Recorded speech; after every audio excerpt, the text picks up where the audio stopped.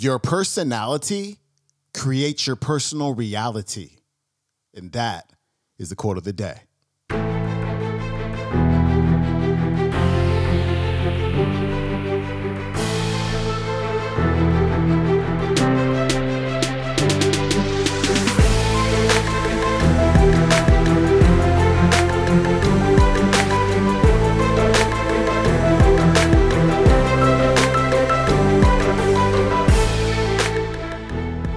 Welcome back to the Quote of the Day Show. I'm your host, Sean Croxton of SeanCroxton.com. I'm super excited about today's talk.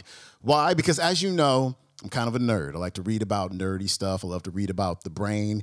And when it comes to writing about the brain in a way that everybody can understand, in my opinion, nobody does it better than Dr. Joe Dispenza. This guy is the dude. I am rereading his second book, Breaking the Habit of Being Yourself, for the fourth time right now. Like, this book is amazing. I highly recommend it.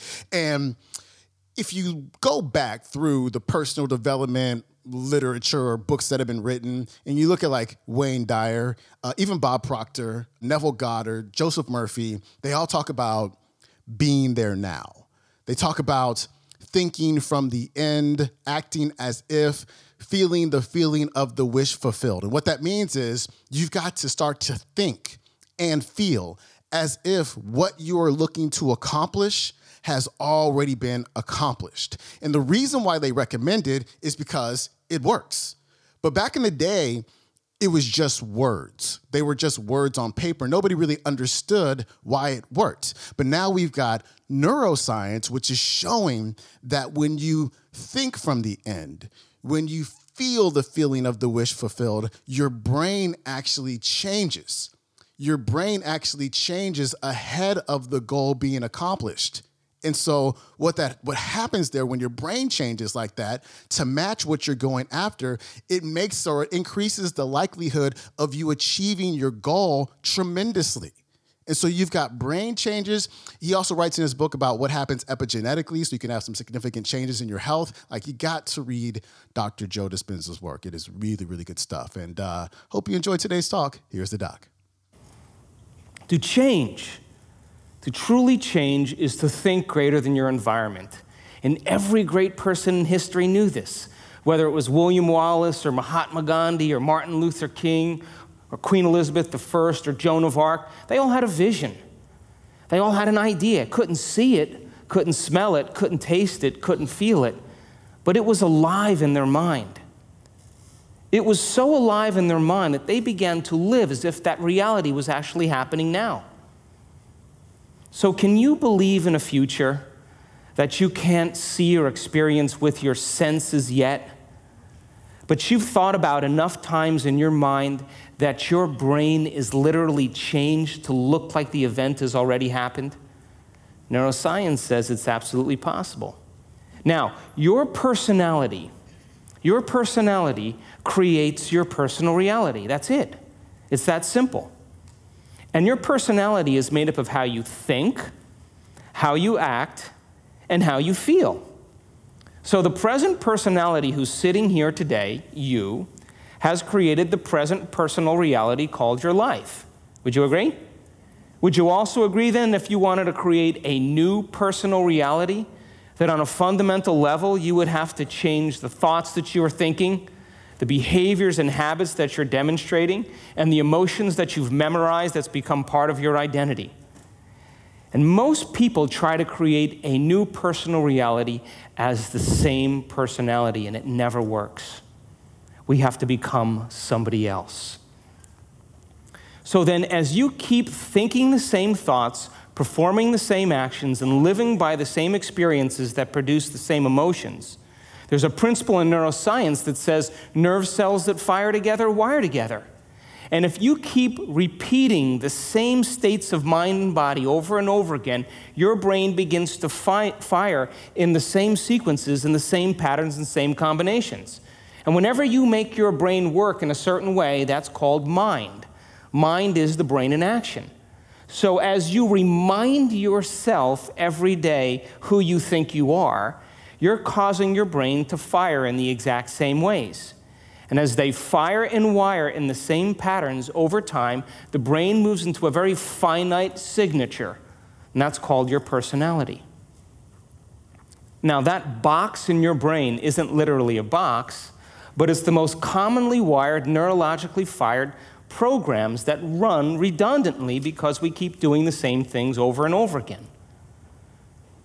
To change your mind, then, is to make the brain work in new sequences and new patterns and new combinations, to begin to make the brain work differently. And the one ingredient that allows us to do that is knowledge or information. Because every time you learn something new, you make a new connection in your brain. That's what learning is. Learning is forging new connections. Remembering is maintaining or sustaining those connections. So now, every time you have a thought, you make a chemical.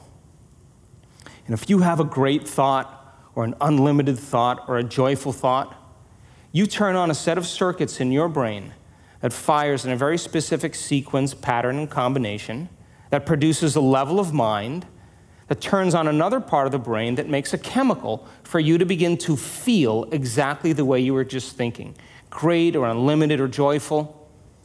Now, if you have a negative thought or an unhappy thought or a self-depreciating thought, you turn on a different set of circuits and a different combination, a different sequence, and a different pattern that produces a different level of mind. And the brain then begins to make a different batch of chemicals that signals the body for you to begin to feel exactly the way you were just thinking, negative or unhappy or unworthy.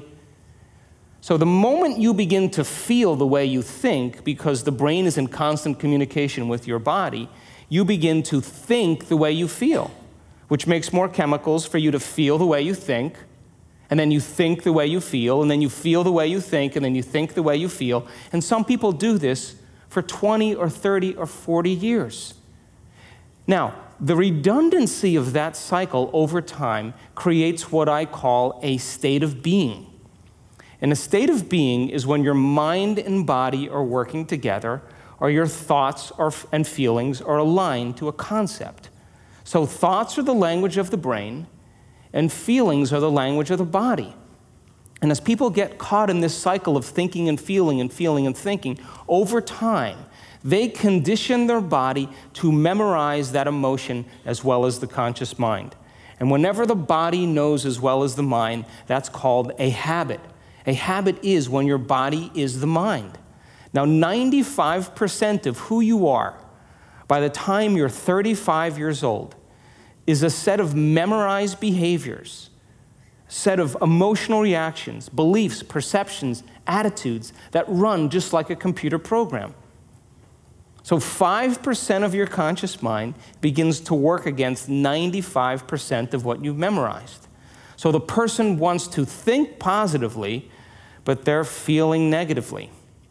They want to create their dream board, and put up their future life, but they feel unworthy. That's mind and body in opposition. We have to recondition the body to a new mind. So how many people here know someone who's memorized suffering? Doesn't have to be you, it could be anybody. And you say to that person, hey, did you read the book I gave you? What do they say? No. Did you see the DVD I gave you? Oh, no. Hey, listen, we're going to go out to dinner. We're going to go see some stand-up comedy. We're going to go for a walk along the water. You want to come? No. What are they saying?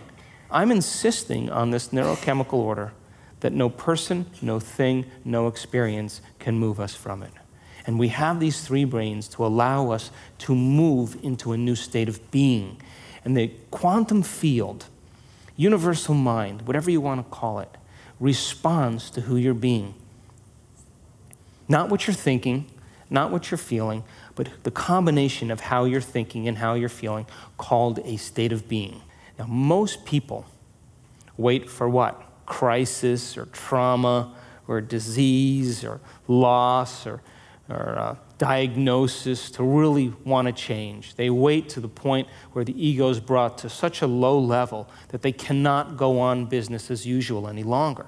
That's when we begin to look at how we're thinking or what we believe or how we act or our attitude or what emotions we're living by. And my message is, why wait? We can learn and change in a state of pain and suffering, which tends to be the human model, or we can learn and change in a state of joy and inspiration. Now, you want to learn the hardest part about all of this? You ready? The hardest part of all of this, the hardest part of all of this is making the time to do it. That was Dr. Joe Dispenza. His website is drjoedispenza.com. He's got a brand new book coming out on Halloween. It's called Becoming Supernatural, How Common People Are Doing the Uncommon. And he is very, very likely going to be our interview of the month. So I'm really excited about that. So be on the lookout for that one. If you want to watch today's entire talk, go to YouTube and punch in Breaking the Habit of Being Yourself Introductory Lecture. That is it for me. You have an amazing Thursday, and I'll see you tomorrow. Peace.